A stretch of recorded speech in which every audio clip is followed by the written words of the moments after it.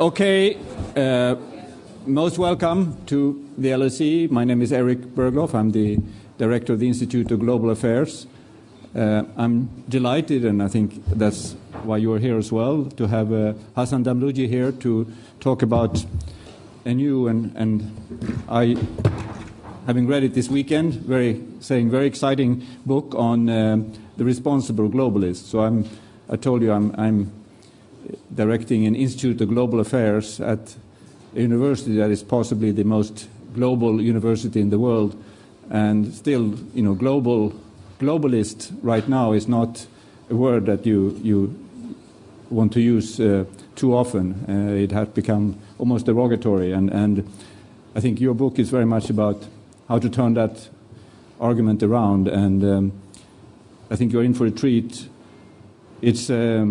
It's a combination of sort of introspection, I think, and also from a lot of experience, and it comes from your Arab background, and you will see that a lot of the thinking has been, I think, influenced by that sense of an Arab world. So without further ado, I'm going to give you the floor, and then we will have a discussion afterwards with the audience, and maybe you now have a chance to ask you a few questions as well.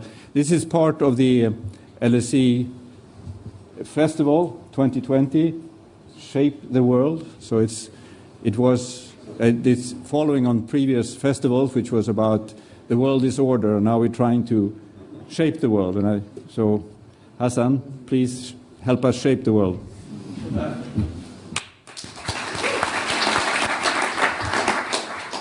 Thank you. Audio's clear? Great. My great-grandfather, Farouk al-Damlouji, was born in around 1890 in Mosul, what is now northern Iraq. Back then it was part of the Ottoman Empire. And growing up, he spoke Arabic as well as Turkish and also Kurdish. And if you were to ask him what or who are the Arabs, he would have pointed to people quite unlike himself. To him, and to people across the Middle East and North Africa, to be an Arab was a way of life, led by nomadic camel and goat herders. Arabs lived in tribes. Farouk was not a member of any tribe. And in many ways, to be an Arab was the opposite of what he was as a well-to-do city dweller. But over the course of his life, there was a fundamental reorganization of identity in what is now called the Arab world. People who spoke some recognizable or even unrecognizable version of the Arabic language came to see themselves as Arabs. Not only were they Arabs, but in being Arabs, they were a nation. That meant that however divided they might be now, in some meaningful way, they belonged together. They had a common ancient spirit and a single self-governing destiny. Now, Farouk and his brothers, born at the very edge of the vast expanse of the Arab world, were clearly marginal cases in the definition of Arabness, with their dubiously fair complexions and their uncomfortably fluent Turkish. But despite that, or perhaps precisely because of that, they embraced this newfound identity with gusto, spending their lives promoting the Arab cause on the battlefield as well as in government.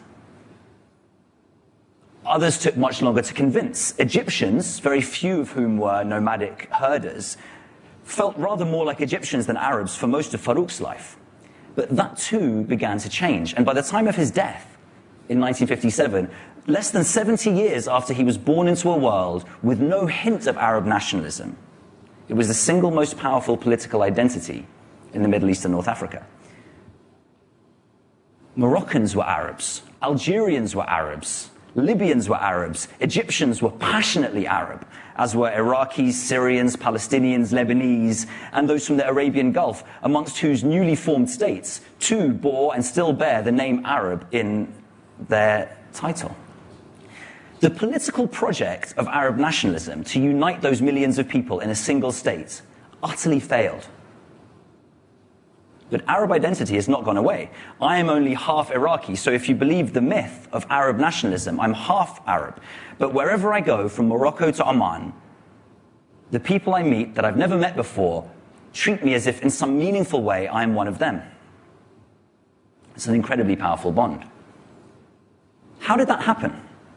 How did hundreds of millions of people, black and white, Christian, Muslim, and Jew, spread across 2 continents and some of the most inhospitable terrain in the world, united only by a language which they speak in such different forms that most of the time they can't understand each other, how did they come to see themselves as a single people over the space of less than 100 years?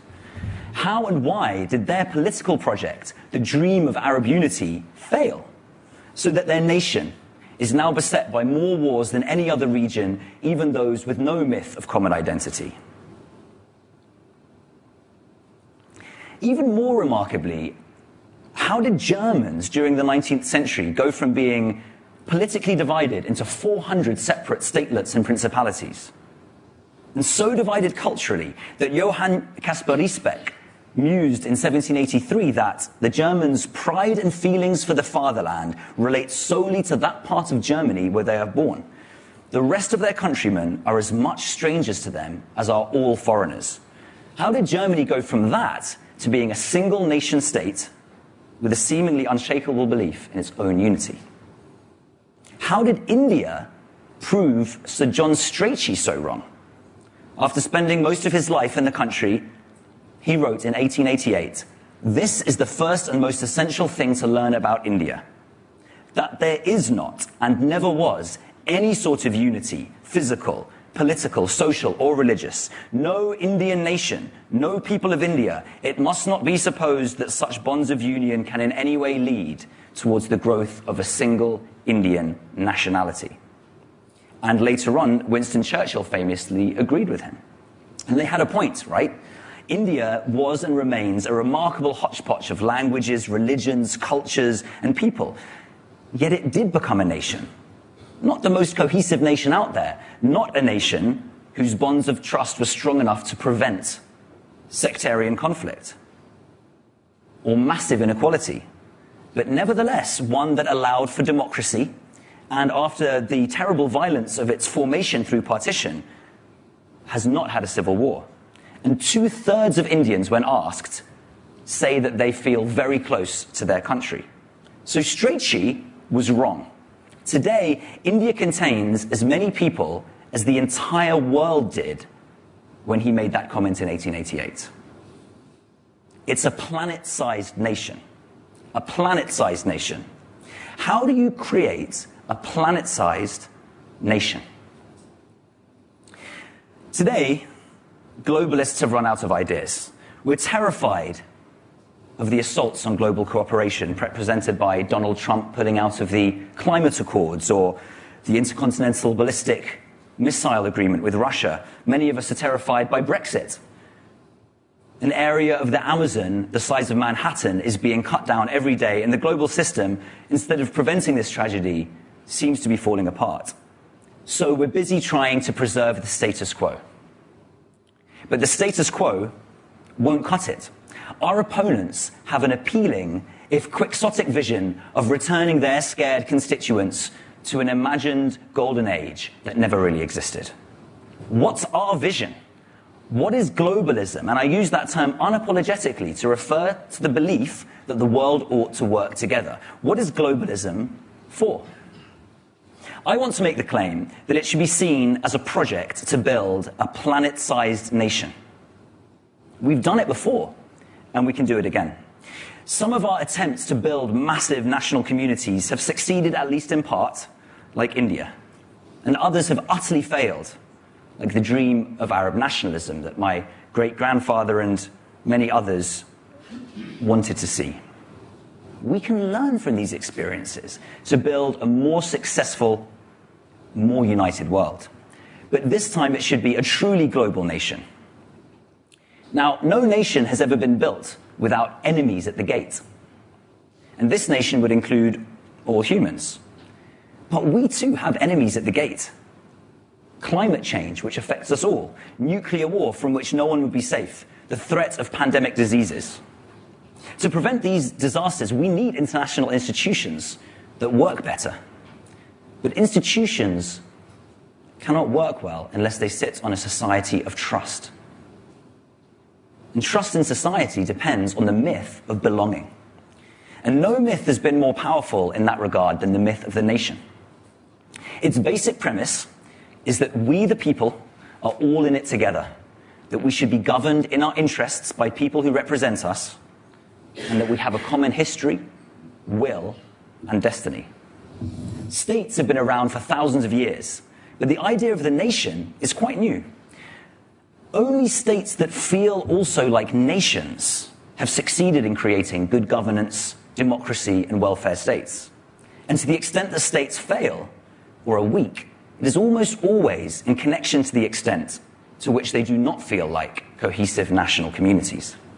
So the nation is the best formulation we've come up with yet to get people to trust each other just enough to make institutions function tolerably well. What do the experiences of nation building teach us if we are to think of the world as a nation in waiting? Firstly, it suggests that the seemingly utopian vision that I have set out is less impossible than it might seem. In every place before the idea of the nation could take hold, important changes took place in society that laid the foundation for its success. Steam trains knitted communities together, shrinking the distance between cities that had been days apart by horse and carriage and could now be reached in hours. Education became widespread, bringing a common set of knowledge and a common language to disparate communities that had previously told their own local stories in their own local dialects. Armies of bureaucrats and scholars trained in the newly minted national languages used trains and other means to traverse the land. And newspapers brought a single, synchronously unfolding national story to every town and village on a weekly or even daily basis. These were the changes that allowed people to view themselves as a cohesive nation. And those changes are now operating globally. Last year, there were 4 billion international air passenger journeys. Now, even if we allow an average of 6 flights per passenger, that means that last year, 10% of all humans left their country on a plane. In recent times, education has gone from being a preserve of the relatively rich to being a globally universal constant. Over 95% of all primary school-aged children are now in school. And educational curricula, while still being national, are compared increasingly globally and refined on a global basis. There are now millions of people who, like me, work in some kind of global institution or bureaucracy. And the English language has gone from being merely common to truly universal. 1/4 of the world's population now speaks basic English, including every single one of the 9.4 million Chinese students who sit the Gaokao University entrance exams every year. Now, if 1/4 isn't enough, then soon improvements in translation technology promise a world in which it doesn't matter whether or not you speak the same language, because anyone with a smartphone will be able to participate in the same global conversation. Now, when these changes occurred in limited geographical areas in the last 200 years, human identity was radically transformed. So it would be unreasonable to expect that these changes happening on a global plane would also not radically transform identity. And that transformation is already happening. Half of all humans watched the World Cup last year.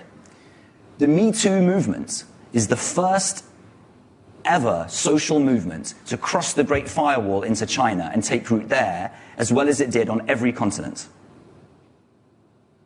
All this means that the stage is now set for a new globalist identity to emerge. The second lesson of nation building is that the changes I just mentioned are not enough on their own. Building a successful national community has always required political leadership with a powerful narrative about who we are, where we are going, how this new world is going to preserve what people hold most dear, but also how it's going to improve their lives. Where the narrative has not been sufficiently inclusive, nations have either fallen apart or been built at terrible cost. Where there is no clear vision of where we are going, there is no momentum for change. Where large sections of the people feel that this new order will undermine what they value most, they've fought it tooth and nail. But where the nation has been seen as a path to improve people's lives, it has transformed identities everywhere. Currently, we are applying none of these lessons effectively as we try to build a global community. Now, amazingly, half of all humans when surveyed in countries from the USA to Turkey to China to Brazil, half of all humans surveyed say that they feel more like a citizen of the world than of their country. That is an incredible statistic. And the number is growing. And if that seems surprising in the era of Brexit and Trump, then consider that most people don't live in Europe or North America. In India, China, Nigeria, and the Philippines, a growing majority say they feel like global citizens. But half is not enough. Far too many people are unconvinced. And for the most powerful country in the world to be led by a man who would say in the United Nations Secretary General Assembly last year, we reject the ideology of globalism, that is a problem. White ethno-nationalists across the rich world are turning their backs on global cooperation. And so are hundreds of millions of Muslims who see globalization as a colonial project to undermine them. All of these people have turned their backs on globalist identity because it has not been sufficiently inclusive, because it has not protected what they hold most dear, and because it has not convinced them that it will improve their lives. That is what we need to change by setting out a new globalist credo. The third lesson of nation building is that where the foundations have been laid and the political leadership is in place, the project to build a nation is a very long-term project which can last a century. It took Italian nationalists 100 years to build a single Italian nation from the 8 different states into which Italy was divided at the beginning of the 19th century. And that was the same 100-year period that it took German nationalists to go from Caspar Riesbeck's day to unification. The Indian nation-building project is over 100 years in, but it is greatly advanced. The project to unite the peoples of Europe is half a century old, and it is half complete. This long period of campaigning to create a nation is inevitably filled by lows, by reversals of fortune, by moments when it seems impossible to achieve. You can think, for example, of the Austro-Hungarian Empire sending its troops into Italy in the mid-19th century and seeming to end forever any hopes of Italian unity. Now it feels like a blip in the historical record, but it didn't at the time when the troops came in. Some moments, like the United States Civil War, become the crises through which the nation is born. Before the United States Civil War, Americans didn't use the word nation very much. They still felt more like a collection of states, much like Europe does today. So sometimes these moments are the ones that bring us together. The global community that we know was birthed through a terrible global war. And we stand at another one of those junctures today, where the project to bring people together globally feels like under unstoppable attack. And to many people, including many of the esteemed and knowledgeable people I interviewed for my book, these challenges indicate that it's over. The globalist dream is dead. But the history of nation building tells us that it need not be so. The jury is still out on whether this is a blip or the beginning of the end. And it'll be decided by what we do in the coming years. So, what should we do in the coming years? If globalism is a century-long project to build a global nation, what can we do now to turn the ship around and start again down that path? I propose 6 principles, learning the lessons of nation building in the past, that responsible globalists should espouse and campaign for to make the success of global cooperation. The first principle is that we must leave no one out. Many of us say that we're global citizens or that we want more international cooperation, but we simultaneously use the words West and Western as if they refer to a global in-group, the global we, and others can at best hope to be westernized, a pernicious term that normally implies that intelligence, liberal attitudes, and proficiency in English are all coterminous and are foreign add-ons to an essentially barbarous people. When there is a problem, globalist newspapers like The Economist tell us that the West should respond. the West should do this, the West should do that. Don't other countries also have a duty to act on the global stage, or are they just bit part players? When I asked a large number of people what the term West meant to them, they told me it was variously white people, democracies, rich countries, and countries that have been through the Enlightenment. Actual quote. So being Western is simultaneously a racial category and a form of enlightenment. We've built a global identity that is not inclusive. No wonder it is not universally liked. Farming was invented in the Middle East, China, West Africa, and Central America. Writing was invented in Iraq. Printing and gunpowder were invented in China. But we see these things as global goods, the inheritance of mankind. Sure, one country was the first to have farming, another the first to have democracy, yet another the first to use certain forms of modern medicine. But we can and should see these things as global goods, now that they are globally prevalent, and certainly not the preserve of white people. Instead of Western democracy and Western medicine, how about global democracy and modern medicine? Half of all people living in democracies live in India. 90% of all vaccines are made in India. More Indians say they are global citizens than the entire population of Europe and America combined. So we need to ditch the idea of Westerners as the global in-group and start talking more about humans. And thankfully, we already are. The book Sapiens, which many of you I'm sure will have read, has a subtitle, A Brief History of Humankind. That's the kind of book we're reading these days, not just here at the LSE. It spent months at the top of the bestseller list in the US and in Europe, in China, in India, and in other countries. We as humans have an increasing appetite to think about ourselves as humans. So we need to build on this and tell more truly inclusive stories. The second principle is that we need to be clear about what this nation, this globalism, is for, and also what or whom it is against. For many people, globalism is about pushing for a world of open borders. For others, it is about unfettered free trade. But these are not shared visions. In 2015, every single country that's a member of the United Nations, 193 states, signed up to a set of 17 goals with 160 and more specific targets to be met by 2030, known as the Sustainable Development Goals or Global Goals. It is the first time in history that every state on the planet has agreed to the same vision. Now that is a truly remarkable and unprecedented feat. So that vision of ending poverty and hunger, of gender equality, of fighting climate change, that is what we should be pushing for. Of course, not everyone is on board, but everyone's government signed up to those goals. So that is the place to start.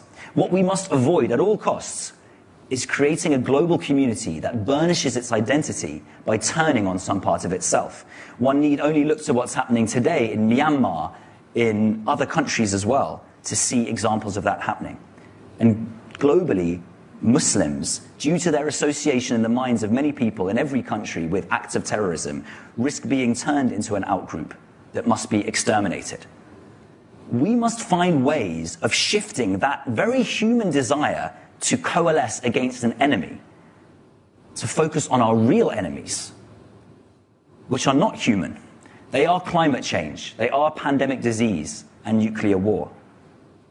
Now, for most of human history, we have humanized the wild forces against which we battle, creating a god of war, a goddess of discord, a god of tempests. And in India today, there is a goddess associated with HIV.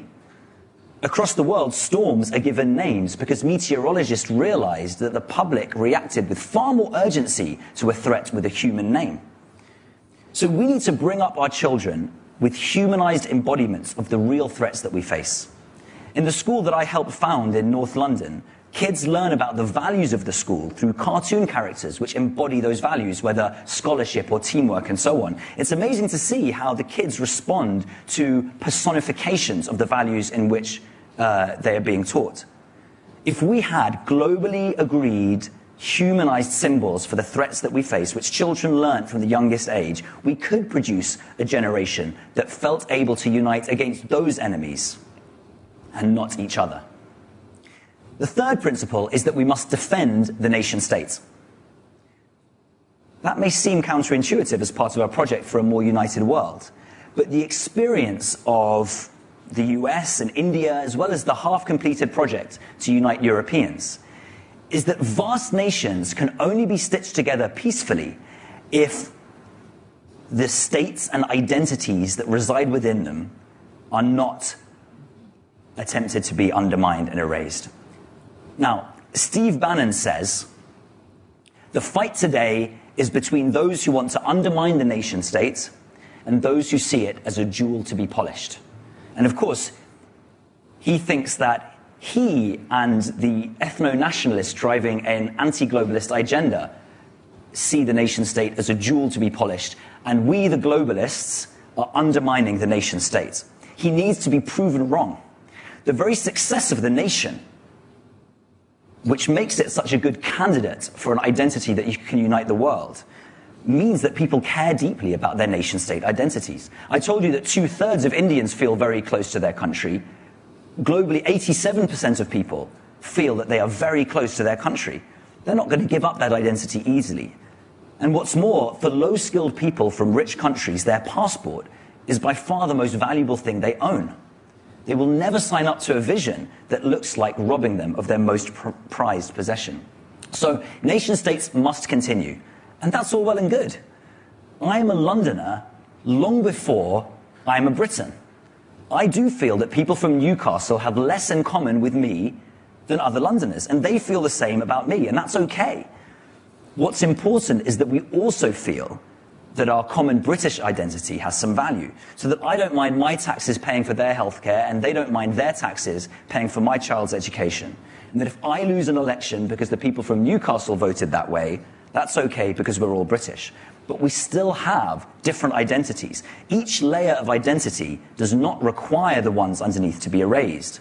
But furthermore, the world would be far too complex to even begin to try and govern in a centralized way. So nation states as the primary units of accountability, of government, of decision-making, of democracy should be here for the long term. All we have to do is ensure that they pursue their legitimate interest without harming each other. And protecting nation-states from each other is treating them as a jewel to be polished. Leaving them to the mercy of bullies is actually to undermine them. So we need to prove that Steve Bannon is right, but that he is the one undermining nation-states by trying to undo the global order that protects them. And we're the ones who see nation-states as a jewel to be polished. The fourth principle springs from the previous one. It is that if you love mobility, let it go. Protecting nation-state identities means letting nation-states maintain democratic control over immigration. That is the only way to bring people with us on a long-term journey where gradually foreigners seem less like foreigners because we are all one nation. This cannot be forced from above. The forces I have mentioned, education, mobility, everyone watching the World Cup due to social media, global bureaucracy, they are laying the foundations for more open societies. And when you add to that the global convergence, which is reducing the economic gap that makes migrants seem, at the present time, from poorer countries such a threat, as that gap reduces, over the long term, globalists can win the argument that we shouldn't fear immigration. But the single biggest factor that is driving people in rich countries to reject international cooperation is the feeling that they do not have control over the pace of change. What is the single totem issue that allows Steve Bannon to get people elected, that allows Marine Le Pen to win votes, that allows Viktor Orban to stay in power, that allows Brexit to be voted through? It is this issue. It may sound paradoxical, but the way to increase migration is to slow it down. In 2019, the G7 country whose people say they are most in favor of immigration is Britain. So we need to discard any undemocratic tendencies, many of which have been on ugly display in recent years. People who vote against immigration are not, on the whole, racists. But the surest way to make them really loathe foreigners is to make them feel like they have no control, and the elites of their societies despise them. The human brain responds very badly to that. So if you love mobility, let it go. Let's focus on ensuring we take a good number of refugees, because that is a moral obligation. And let's push for student visas to be unrestricted. Foreign students are a huge export industry to countries like this, and they don't cause as much concern for anti-immigration voters, which is why even a leader with a platform like Boris Johnson currently has felt able the other day to ease the restrictions on students. But for the rest, let's concentrate on building a more united world that works better for people. And short-term reductions in immigration will not undo that good work.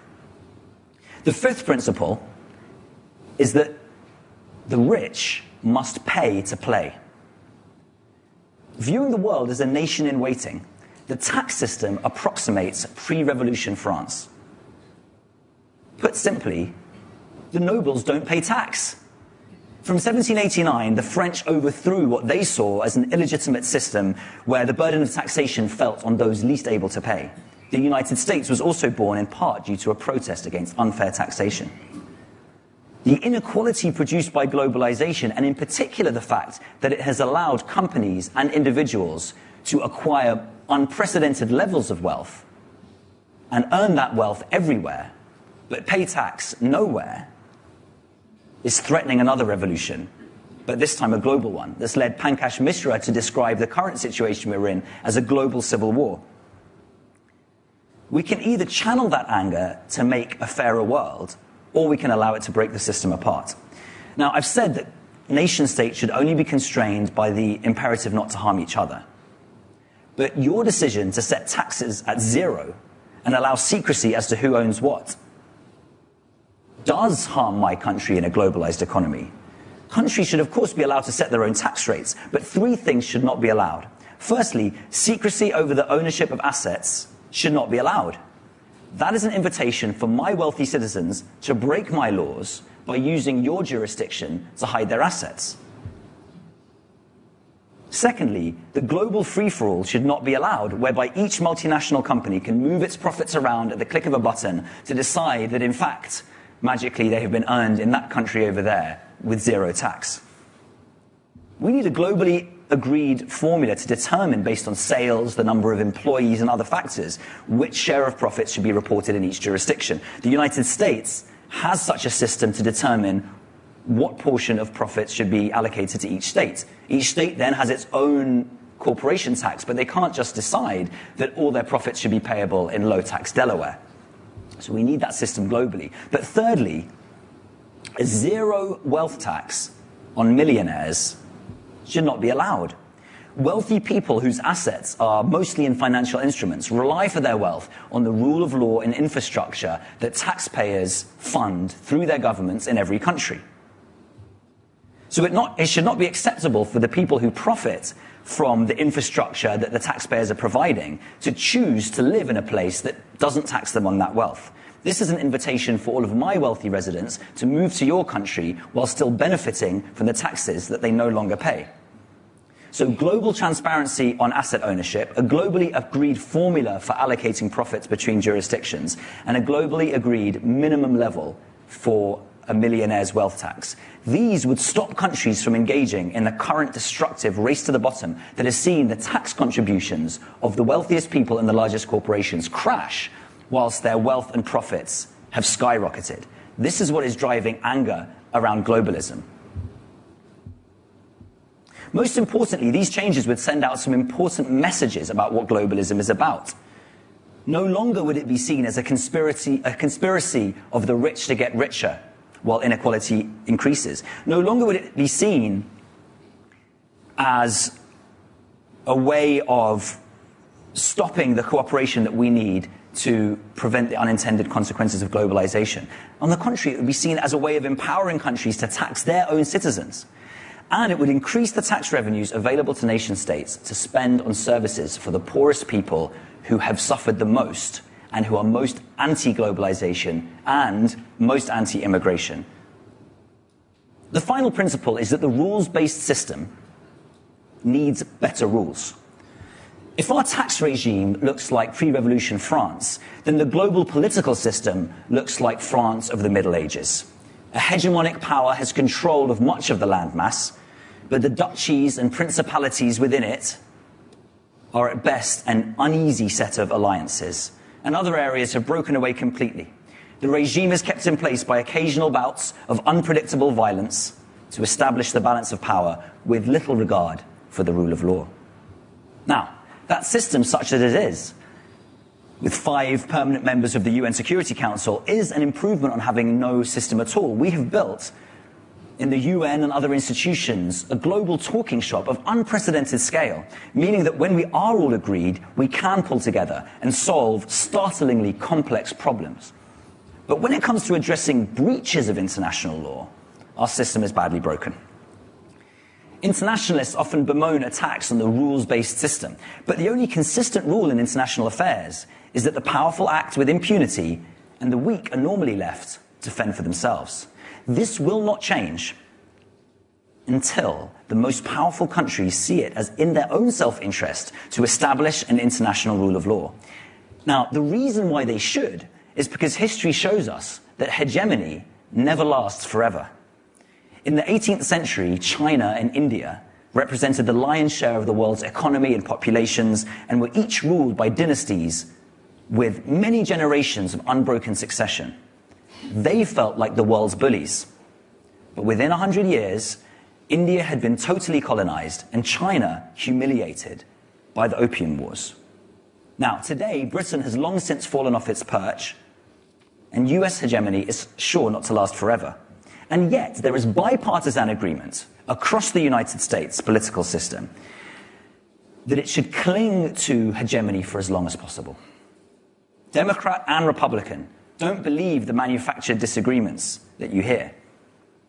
The penny has not yet dropped that creating a truly rules-based system while they are dominant would be the best protection America could provide for itself for the period that will follow.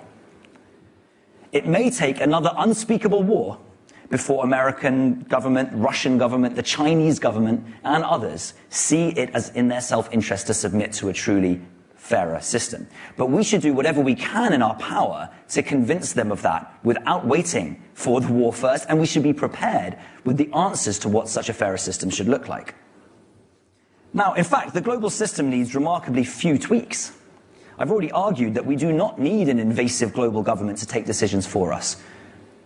The global system is there to protect countries from each other. So, climate change, refugee resettlement, and taxation all need new treaties, enforceable by economic sanctions in the worst case.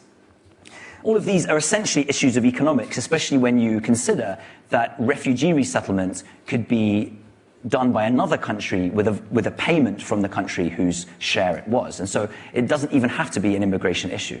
These are all economic issues, and economic pressure would be enough for compliance. A country that refused to live up to its climate change obligations and was sanctioned would quickly see no interest in continuing to flout those rules. But on issues of war and peace, we simply need to change the way that decisions are made. Instead of a 15-member Security Council with 5 permanent vetoes, every UN member state should have a vote. The vote should be weighted by population and economy, thus including an element of democracy but also realpolitik. And an 80% threshold of weighted votes for decision-making would ensure that extreme action could only be taken when the world was almost completely united. And yet, no country on its own would have a veto. Now, that would make decision-making difficult. You can imagine that America and a few allies could veto anything. China and a few allies could veto anything. This wouldn't prevent war. But imagine how much more power an international decision would have if every single country had voted on it and 80% weighted majority of votes had gone for it. Now, occasionally, we do have Security Council resolutions, but the most that we can say is that 5 countries didn't veto it, and in total it was a vote of 15. So where decisions were made, the legitimacy of those decisions would be vastly increased, and the system would allow over time for a global politics with more power. Now, the changes I'm calling for are not easy, but they are also not impossible. They will certainly not happen overnight. But the political consensus does change when powerful arguments are consistently made. And today, climate change is providing that powerful argument, that burning platform which is gradually changing the possibilities for international action. People have got used to a nuclear-armed world, and perhaps they are overconfident that a nuclear war is a remote possibility. But climate change is pulling the rug from underneath the argument that each country can do fine just on its own.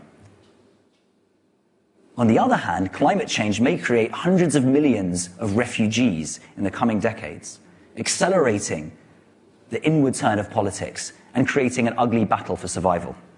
So it's really up to us to decide how this turns out.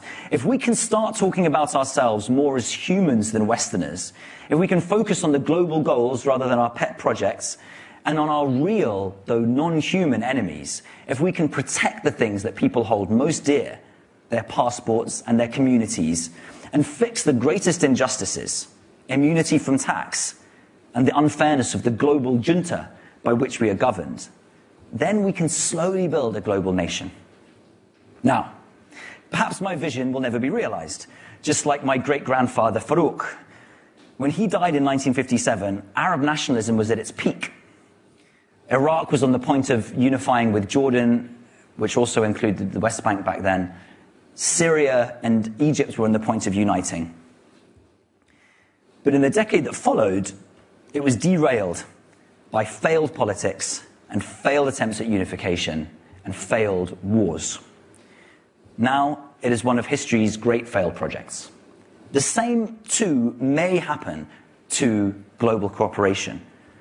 In building a global community, there is no guarantee of success, but I want to argue to you today that it is worth a try. Thank you.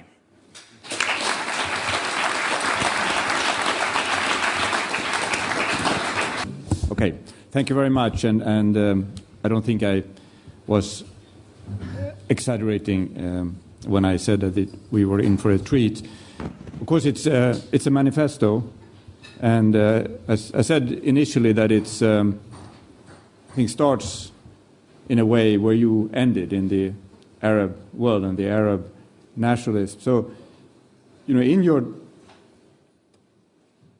narrative, there is a tension between, on the one hand, the nationalist project and the institutions, and the same. You ended now talking about the global institutions that you need to promote a globalist approach. If you take this to the Arab project, what was it? The institutions that failed, or was it the form of nationalism? What was the reason for the failure?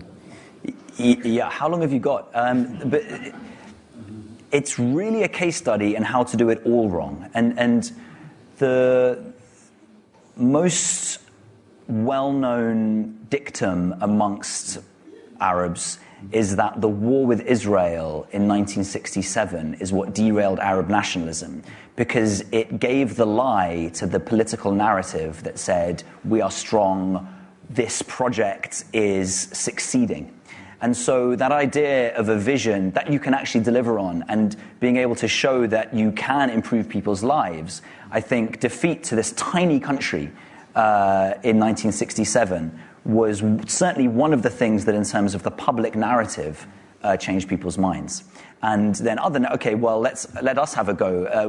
We believe that we need to go back to Islam. And so other people come with their own narratives of how to be successful and gain traction, because this one is seen to have failed, in the same way that the crash of 2008 pulled away, I think, a lot of the narrative of the end of history, and this is an all-conquering Washington consensus. But there were many other mistakes as well. The way that political union happened was also rushed. Jamal Abdel Nasser was felt pushed into unifying with Syria by his own government, and it was done too quickly. Unifying two countries that aren't even neighbors is a very complex project that wasn't done well. So there were many different failures that we could go into, but I think the signal failure to live up to its own narrative, especially through the war with Israel, is what people remember. You said, and there's probably a lot of truth to that when you look at the global project, it was World War II that really created that and created the conditions. And if you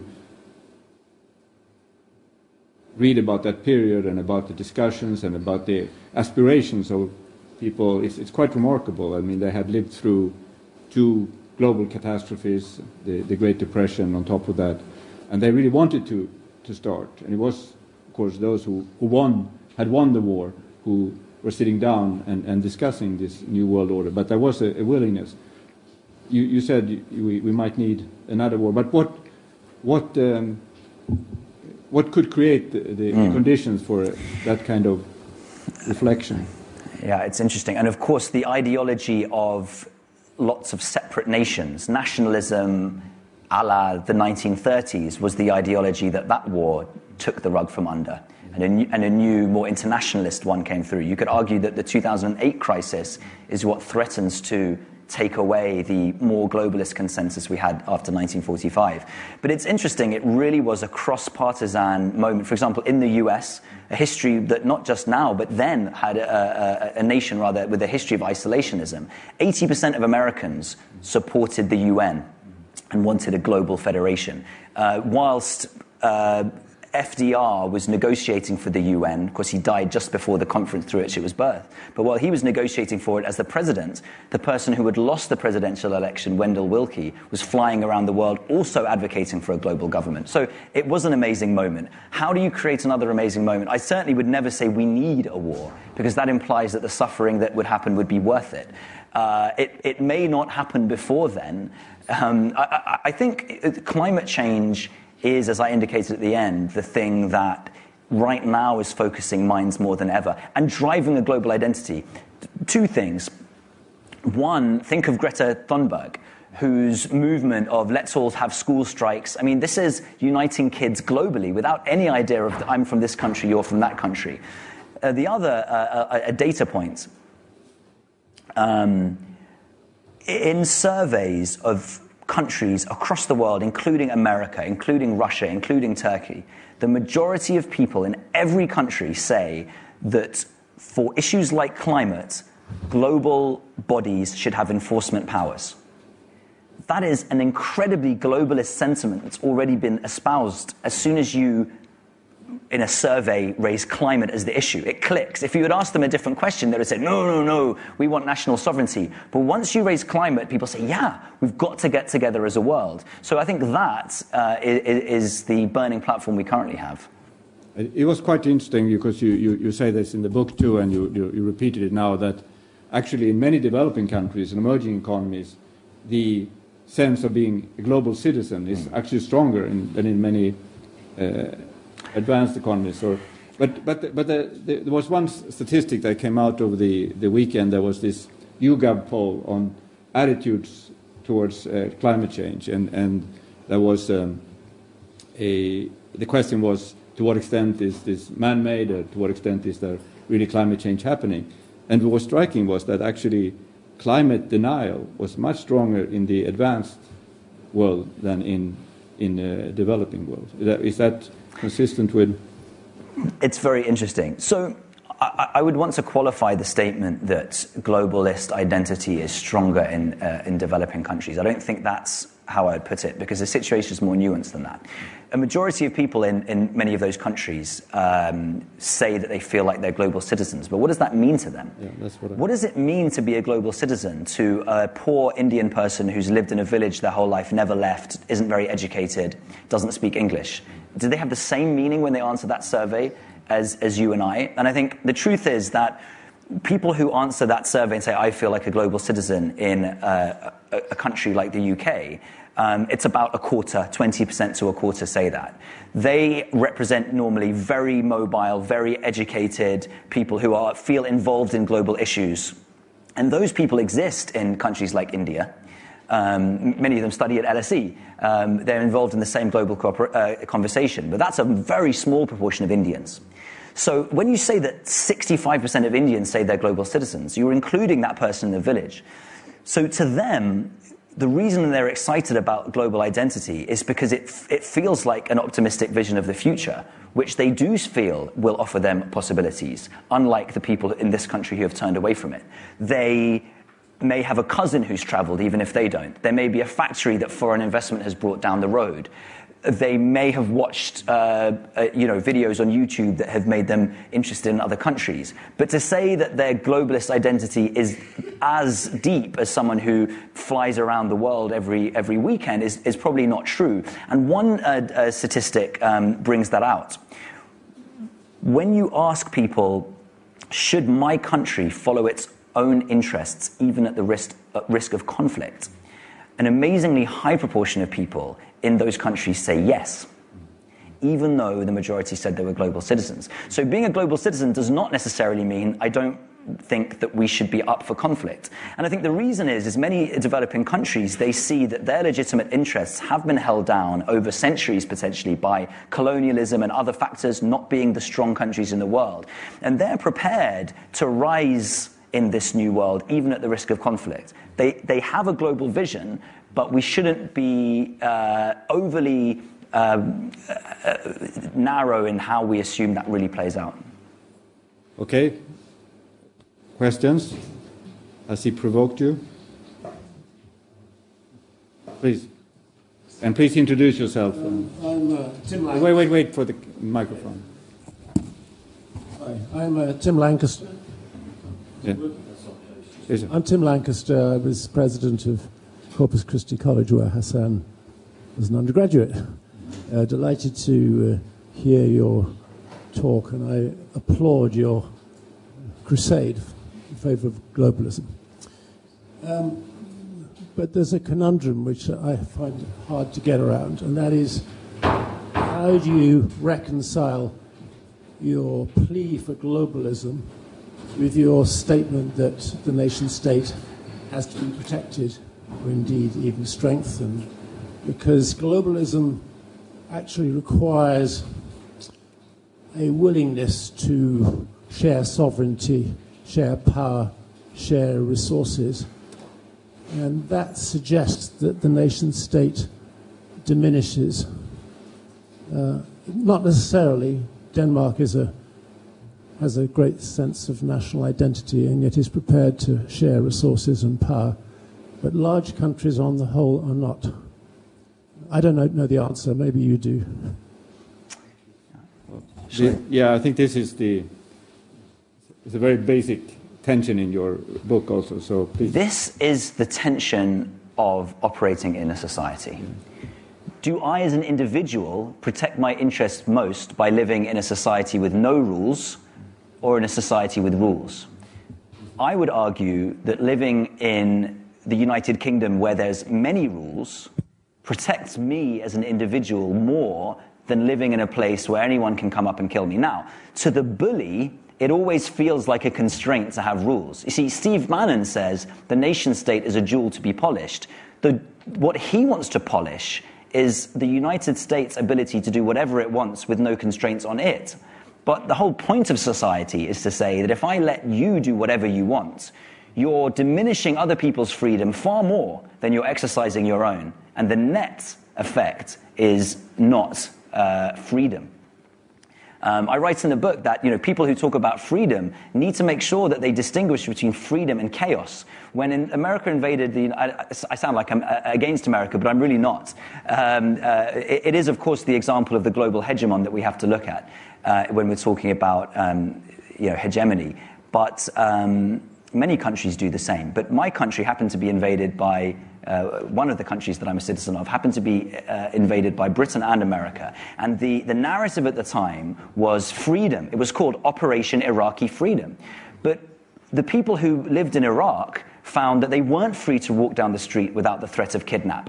They found that they weren't free to express themselves. Sure, there was freedom of opinion according to the law, but any militia could come and shoot you in the head if you published a newspaper article they didn't agree with. So this at the level of society. I know your question, of course, was about countries.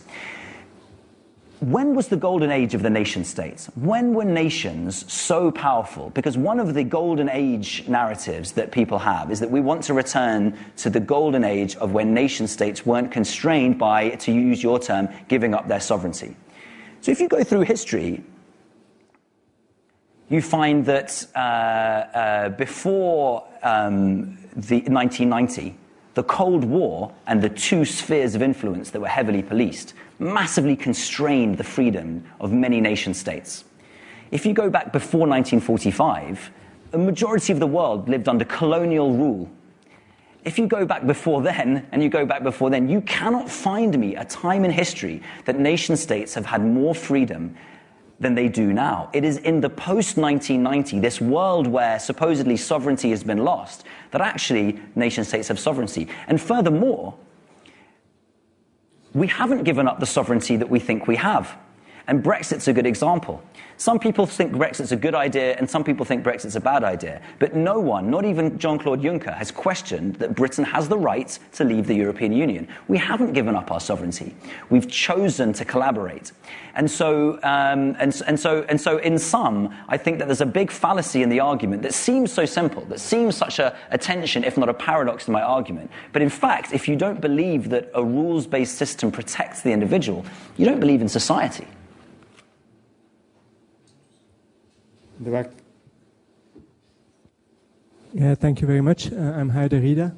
I work for TDR Capital, a private equity fund, and sit on the board of Nesta, the Innovation Foundation.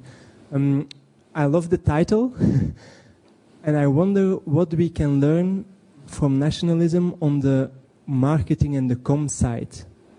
Because if we look at the new nationalists, whether it's the Brexiteers or Trump, or whether it's the more extreme forms of that polarizing message like ISIS, they've got one thing in common, which is that they're very good at getting their message out marketing-wise, which allows them to capture a huge share of market, share of voice, even if they've got a really small share of market, so to speak.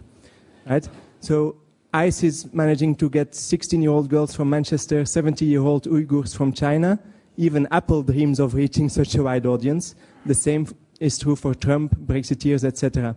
So if you look at how they do that and play on that marketing message that awakens the visceral, whatever, tribalism or fears of people, my question is, what can we learn from that on how to do the same, but on the positive side, around unity, love, and really reach the 99% of people who believe in these values, but who now just get maybe 1% of the share of voice, while the negative side gets all the rest. What are your thoughts on what we can do there and how to do that structurally rather than just hope on a couple of advocates for peace, etc., to do it on a very grassroots way? Thank you. Yeah. Well, this is what the book is about. Yeah, it is. Read the book to find out. But I think you make a good point about marketing. I mean, I don't use the word marketing. So that's a different lens through which to look at it. But you're obviously referring to some of the very powerful videos that ISIS has put out, or the way that the Vote Leave campaign targeted very effectively using Facebook. So those marketing strategies are definitely things you can learn from at the micro level. But I think the single most powerful thing that these movements have is a vision. And we have lost our vision because what we're trying to do is defend the status quo. I have to refer to the statement, the end of history, because no lecture or book or article is allowed since 1990 to not mention Francis Fukuyama's comment in that history had ended. You know, we believe, you know, we're trying to cling on to the plateau we felt we had reached, the nirvana we felt we had reached in the 90s. And that's not a vision, especially not if you feel that particular plateau is not a very good one for you. If you feel you're suffering, the status quo is not a great marketing strategy. So we need a vision. I have proposed some kind of vision. I'm certainly not proposing it's the only possible one. But what is global cooperation about? You know, Islamic State is very clear what it's about. Arab nationalism was clear what it's about. They succeeded each other as powerful narratives in the Arab world because one was seen not to work out, and now people are trying another one. But what's consistent in these narratives that succeed is it's not let's plod along as usual. It's the vision. So I think that's what I'm trying to talk about. But you make a good point to say that actually it goes deeper than that. How do you communicate that vision? How at the micro level? How do we get better at Facebook? And all of those things is also part of it. One other. Hi, Hi, my name's Jake Tikier. I'm doing A-level politics, so happily unemployed. You talk about the global democracy and how you want all countries to have a veto and to get this 80% majority. But how do you persuade countries to go into this without having a veto, such as America, where Trump won't even believe in global warming or climate change? How do you persuade them without using the kind of bargaining chip that is a veto? Yeah. So to give you a little bit more detail on the proposal, because obviously I had to skirt over it, the idea is as follows. A global minimum wealth tax that I mentioned in the tax section would specify your expected contribution to global development. So right now, donors are meant to give 0.7% of GNI to aid. But who's a donor? And at what point do you become poor enough, not rich enough, that maybe it should only be 0.5%? Or it's very arbitrary, and it separates the world into donors and recipients in a very, frankly, post-colonial way. So based on your wealth, you have an expected contribution to the international system that's actually paid for by the millionaires who are doing well off it, not the poor Ohio or black country voter who feels that they owe nothing to Africa because they're suffering. So that's number one. Number two is your GDP. And number three is your population. So are you contributing to the UN system without which you don't pay to play? Number two, your economy, and number three, your population. That would give America a hugely oversized role in the world because its wealth is even more unusually large than its GDP. So I'm proposing a system that recognizes, and wealth is also a legacy of previous success because it builds up over time. So you're recognizing the legacy of power as well as current GDP, as well as population. And naturally, China would be a huge player because it has just a vast population as well as a decently middle-income economy. So you are recognizing these things. The truth is that according to the system I'm proposing, if the whole world voted against America, it could ignore that because it has the largest military spend and try and do whatever it wanted anyway. But that's the situation we have now. The invasion of Iraq did not have UN Security Council of approval, and it happened anyway. Now, just to be clear that I'm not anti-American, let me mention some other cases. Ukraine. So the situation we have now is that we have a system that supposedly has legitimate decision-making. The bullies can break it if they really want to, but with at least bad PR associated with it. But even that legitimate decision-making is not legitimate. Can we start by fixing that and having a more legitimate decision-making that could build the platform for those PR disasters of breaking the rules to eventually add up to a desire not to? So it's a long-term project. I'm not under any illusions. And how would you even persuade America or other countries like this one, which clings to its veto even though its power is waned? How would you convince them to do it? Maybe only because a war convinces people they should, potentially. Or potentially common sense ruling. But don't forget, 80% of Americans said they wanted a federal global government in 1945. Now, yes, that was after a war, but these things are possible. My job isn't to create the war; it's to be there, ready with the answer when once we've won the case.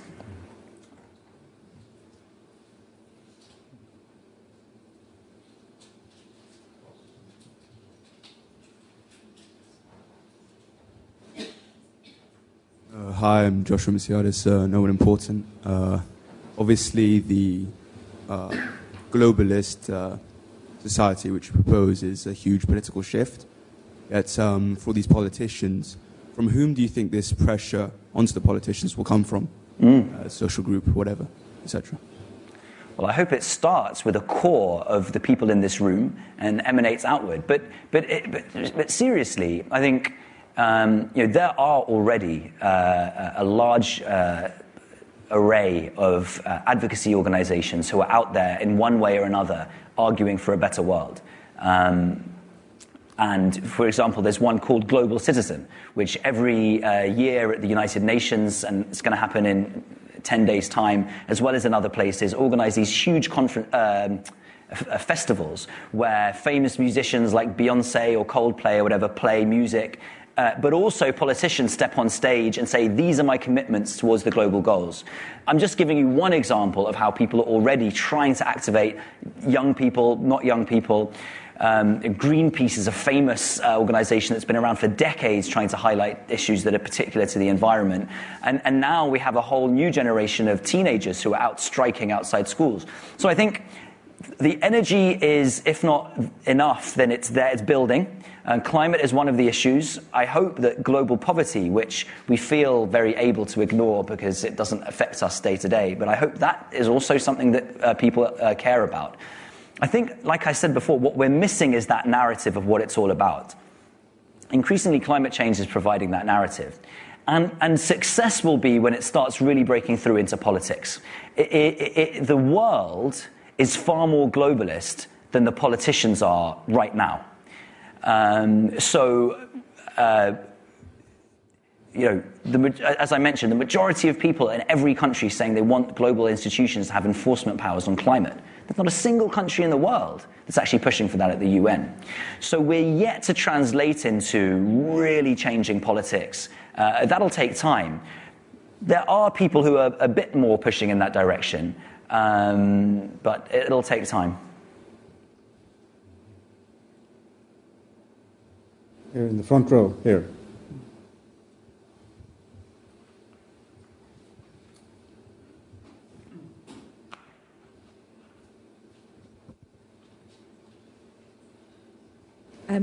So, putting war aside... Okay, just introduce yourself. Oh, sorry. Hi, I'm Shadi. Yeah. I work in advertising. So I'm the big bad evil. No, we need your skills. So aside from war, because when you talk about common enemy and a common benefit, a shared vision, war obviously unites people around the world because no one's going to benefit from more lives being lost, right? It gets to a point where it becomes absurd. Climate change is still not at the point where people are accepting it as being the big common enemy. So how do you combat fear and trust? How do you build trust and combat fear in situations that aren't a life or death scenario to be able to get people to be able to collaborate and be together? Yeah, similar to the last one, it was definitely these are how do you make it happen? And I think that's clearly the challenge. There's obviously many books that have been written about how do you create social change. And rather than recite one of those, maybe just to offer a couple of thoughts. A political leadership is hugely important. I talked a bunch about India just because it is a planet-sized nation, and that makes it a really interesting case study for me. When India was formed, it had a set of nationalist leaders that eventually took hold of the state, but had been campaigning during British rule for a long time, who were mostly intellectuals, and some of them startlingly bright and intellectually productive. And many of them, although not all, really pushed for this idea that we are all Indians. And Gandhi was famous for upsetting a lot of Hindus by saying, look, we're Muslims as well. We're all Indians. And I think the amazing success of India over the last, since 1948, has in large part come down to that legacy, which set up the country as one where, despite the fact that there were all these divisions, there was a narrative from the top that people did buy into. And India right now doesn't look like that. We hope that it gets back on track. But right now, there are lots of narratives that say, actually, India is just for one type of Indian, and so on. So is that because Indians have fundamentally changed, or economics or politics have fundamentally changed? Maybe, but I think a lot of it's down to the political leadership. And what kind of vision are you setting out? So that's my contribution to your question, but clearly it requires more than just that. There's many, many different things. Maybe another thought, which links also to the previous question. A guy called Cass Sunstein, who wrote the book Nudge, his latest book, which just came out, is called How Change Happens, I believe. And he says that one of the way you make change happen is when you realize that people have falsified preferences. And what falsified preferences are is that we all pretend that we're basically going along with the status quo, and how we're meant to think. Because there's a great cost in a group to say, actually, I'm a little bit different. We're seeing that with gender. We've taken away the idea in many places that you really ought to be like this. And suddenly these preferences for something else, which had been falsified all along by people who insisted they were macho men or girly girls, are starting to be revealed. So what you have to do to create change is create the conditions for those falsified preferences to be revealed. And I believe, linked to the previous question, that there is more preference than we're capitalizing on for global cooperation. But we need to uncover those falsified preferences, and that is the work of skillful leadership, I believe. Hi there. So my name's Leah. I work in the civil service. So I just wanted to have basically your reflections on what we can sort of maybe learn from examples of working towards more of a globalised society that is sort of already underway. So particularly thinking about the European Union, and if we look at countries such as France under Macron, sort of trying to pursue a policy of closer integration, better together. There are obviously policies now sort of circulating around sort of about European armies and sort of the EU's sort of closer integration. And obviously we've got countries such as the UK and ourselves, and we've sort of removed ourselves from that situation. And there are arguments on not only on the right, but also on the left as well. So you've got people like Corbyn and extreme left who are very anti sort of closer EU integration. So I was just wondering sort of what your reflection would be on sort of the EU as sort of a model of a more globalised society, and what you think that we could maybe learn from that, and what you think maybe is a positive of that policy, or that we could maybe do differently. Yeah, the EU is a model. I mean, the problem with the EU is it's difficult to look back on it and say whether it's a success or a failure, and therefore it's not a perfect experiment. If you want to get data from an experiment, you don't stop it halfway through and say, therefore, this is what this is the answer. So, of course, we should be learning from it, but I think that's the key challenge. We'll know in 50 years' time whether it was a 100-year failure or whether it was a 100-year success. We're definitely at an interesting point, but there have been many interesting points that have not led to its collapse. I mean, one way you could compare the European Union with India is to say that India was birthed through a painful separation with its western part, as well as some of its eastern part. And it didn't stop the rest of it unifying. Actually, it created more unity, because Pakistan and Bangladesh have always been those enemies that India has unified against. So the idea that Brexit means the end of the European Union, I think, is far-fetched. And in fact, I think surveys show that people are more have put down their scepticism for the EU, at least for now, in response to Brexit over there on the continent. So that's one reflection. I think another really interesting comparison between the EU and a nation-building project is the United States. The United States, and India wasn't like this, the United States really began as a collection of independent states who agreed to come together.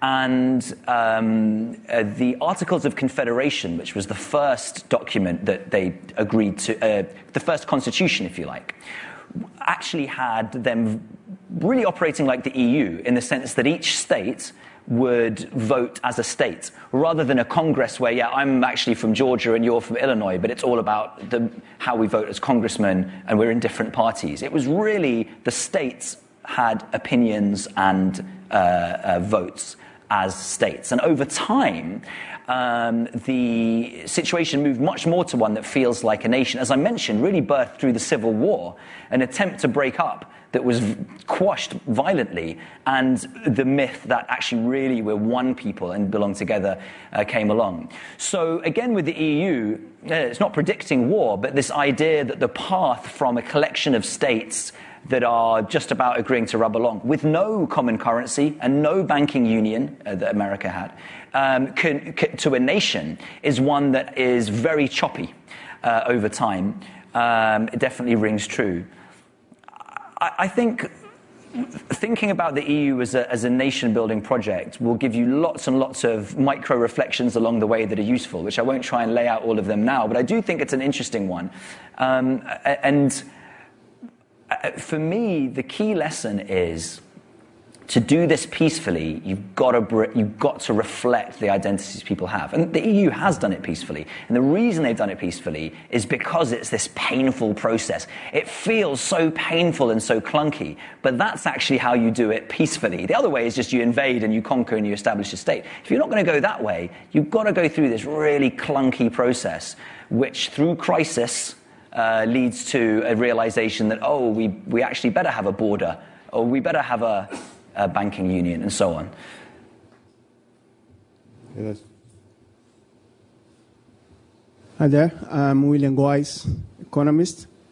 So I do share your ideas on the globalism. So I'm from Brazil. How we could bring the idea to get more support as a global support, for example, for the environment, for the forest, coming from a country that have 500 years experience for colonialism. How they can fight back this idea that have a global support, not going to get rid of the nationalism or some sovereignty? Yeah. It's a really interesting case. I mean, with the Amazon, as well as with climate change overall, you do have to understand the pushback in terms of their narrative that people like Bolsonaro have when they say, well, this global cooperation to stop us cutting down the Amazon is just colonialism. Why? Well, firstly, because Brazil, as you mentioned, had hundreds of years of colonialism, so we haven't set ourselves up for a great conversation about intervening in Brazil. But also, don't forget, this country was completely covered in forest. Continental Europe, completely covered in forest. What we've done is we've chopped down all of our forests. There were lions in this country. We've killed all our lions.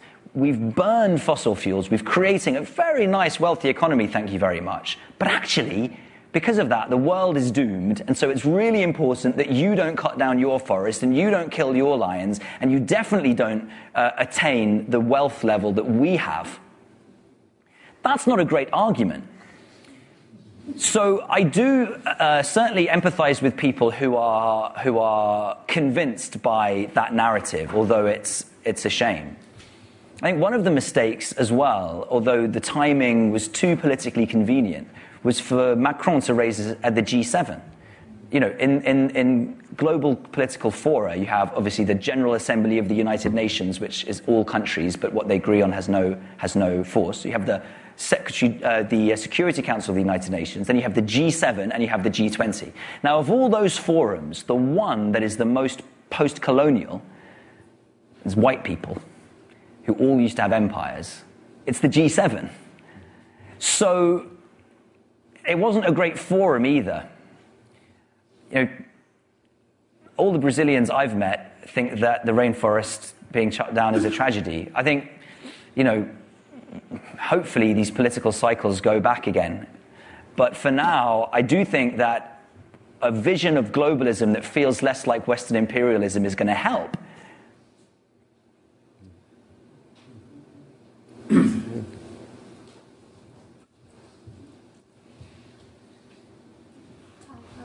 My name is Jimena. I'm a student.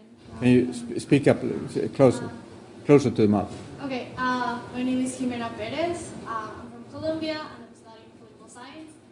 My question is, in your idea of globalization, how does minorities look like? How do they get to be represented? And how do we keep them? And It's a very good question. I'm not sure if that mic's working well, but let me just repeat the question in case it wasn't clear. So the question was, in this globalized world, how do you protect minorities from ceasing to exist, their cultures being wiped out? We all end up speaking English and being the same, right? It's an interesting way of putting the same challenge, which seemed much less reasonable when I said it earlier. When I said earlier, I made you think about white ethno-nationalists in Europe. And I said, we've got to protect the nation state. And I mentioned Steve Bannon. And you felt, ooh, we don't want to protect the nation state because the Dutch or whoever, have no right to their own identity as an individual nation. They should just get along with globalism. But when you mention minorities and you feel like, well, maybe we're talking about Amazonian tribes, or maybe we're talking about, I don't know, a country that suffered under colonialism but just about kept its language, will it lose its language now? Suddenly, the argument that we should protect the individual identities and states that exist within the world as we build a global, a closer global unity, it feels like a better argument, right? So the first thing is, this cannot be a process that is forced. People need to be able to voluntarily hang on to whatever parts of their culture they want to. The truth is, over the last 100 years, the world has radically changed. Mostly voluntarily, people have chosen to speak one of the few number of global languages, especially increasingly English. People have chosen to live lives that look very like the lives we live in this country. That's okay too. One thing we don't want to do is create a situation where, in addition to not being allowed to chop down their forest and not being allowed to kill their lions, they're also not allowed to use the creature comforts we like, because we like visiting countries that have nice little villages. So, to the extent that the world becoming more similar is a choice, that's okay. But I do have something to say about cultural appropriation. One of the ways in which we try and maintain cultures is by shooting down what we call cultural appropriation, right? The problem with that is that the implication is that not only should those cultures be maintained, but they should be kept in their box. And the truth is, voluntarily, a global mainstream culture is emerging. That is happening. And so, if only Arabs are allowed to make hummus, or only Chinese people, many of them as there are allowed to wear Chinese-style dresses, then what you're doing is you're saying, you're not allowed into global mainstream culture. And that, I think, is the biggest threat. That we have created this idea of the West, which is global, a conflation between white people, global democracies, better than you, and all of these things. And then the others, who ultimately are probably doomed to be wiped out, but can't we just preserve them a little bit along the way? I would rather that Caribbean music, Chinese-style dresses, hummus, and whatever else is part of the global conversation. Now, the way that cultural products are used and shared has always been and will always continue to be shaped by the power relations between people. We can't remove that.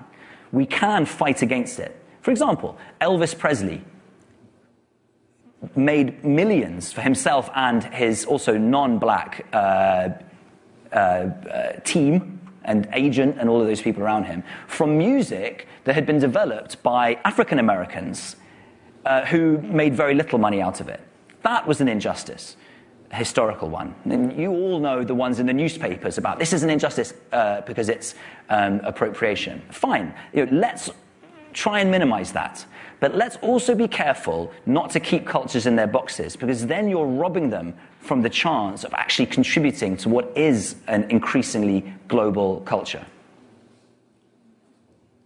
We have one last question back there. Unfortunately, there.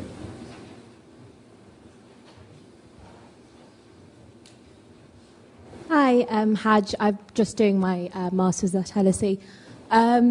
Just a continuation on that.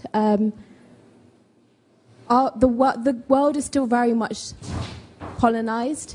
We haven't really gone through decolonization in the sense yes, the colonized countries have now political sovereignty, but our knowledge, the way we think, beauty standards, all of this is still very much colonized.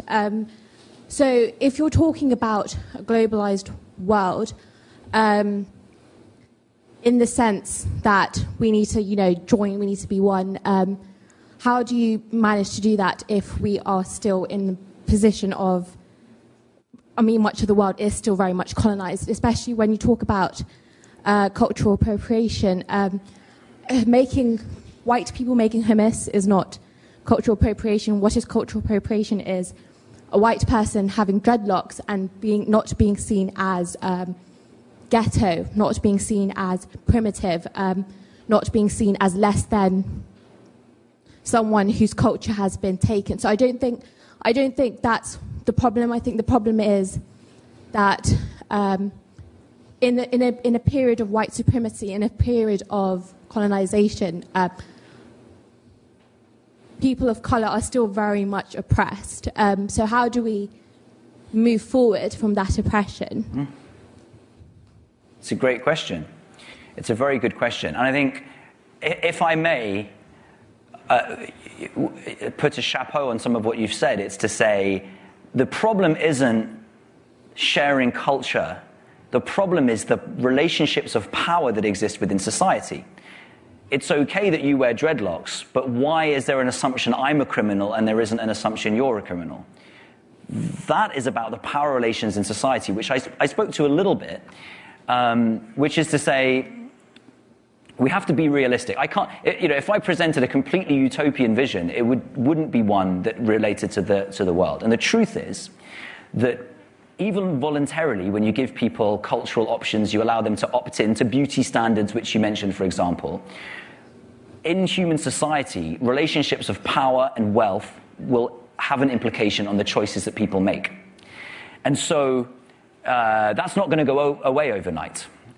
Of course, the particular colonial powers who have shaped a lot of the world over the last 500 years are losing economic power relative to other countries and are losing cultural prestige relative to other countries. You can think of K-pop.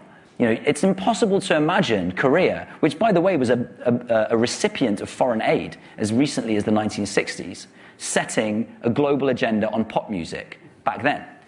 And now it has. So these things are changing, but that doesn't mean that the world's going to get fairer necessarily. Maybe we'll just have a Chinese-led world, as you described, of colonization.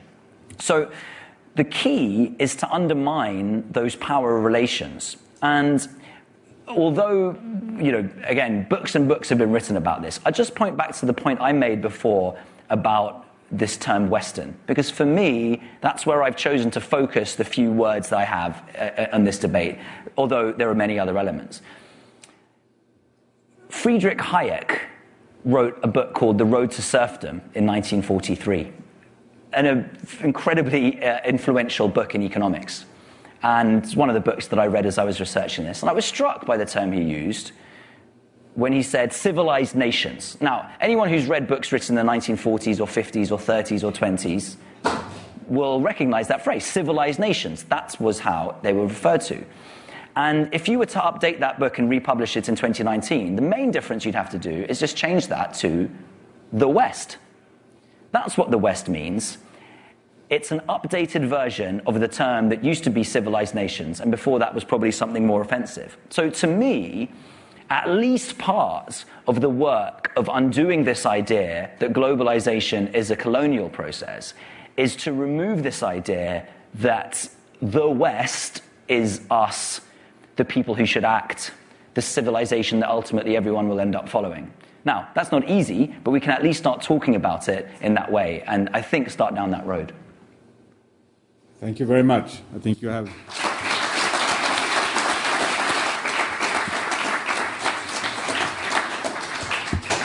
Well, you have spoken about the importance of vision and the importance, of course, of language and of spelling out that vision and convincing people. And I think you can hear from the strength of the applause that you catch on to something. And I think those of you who've call themselves globalist or entertain the idea of calling yourself globalist have maybe a little bit more spring in your step after reading your book and listening to you. So thank you very much. Let me just plug one thing, because you mentioned India and you mentioned Gandhi, and we will have a series on Gandhi and Dr. Ambedkar during the fall or during the autumn, and there will be an exhibit in the auditorium or in the atrium in the old building on Gandhi and Ambedkar. And of course they had both visions, but they also had methods and made it happen. And I think it's that connection also that we need. So thank you again very much.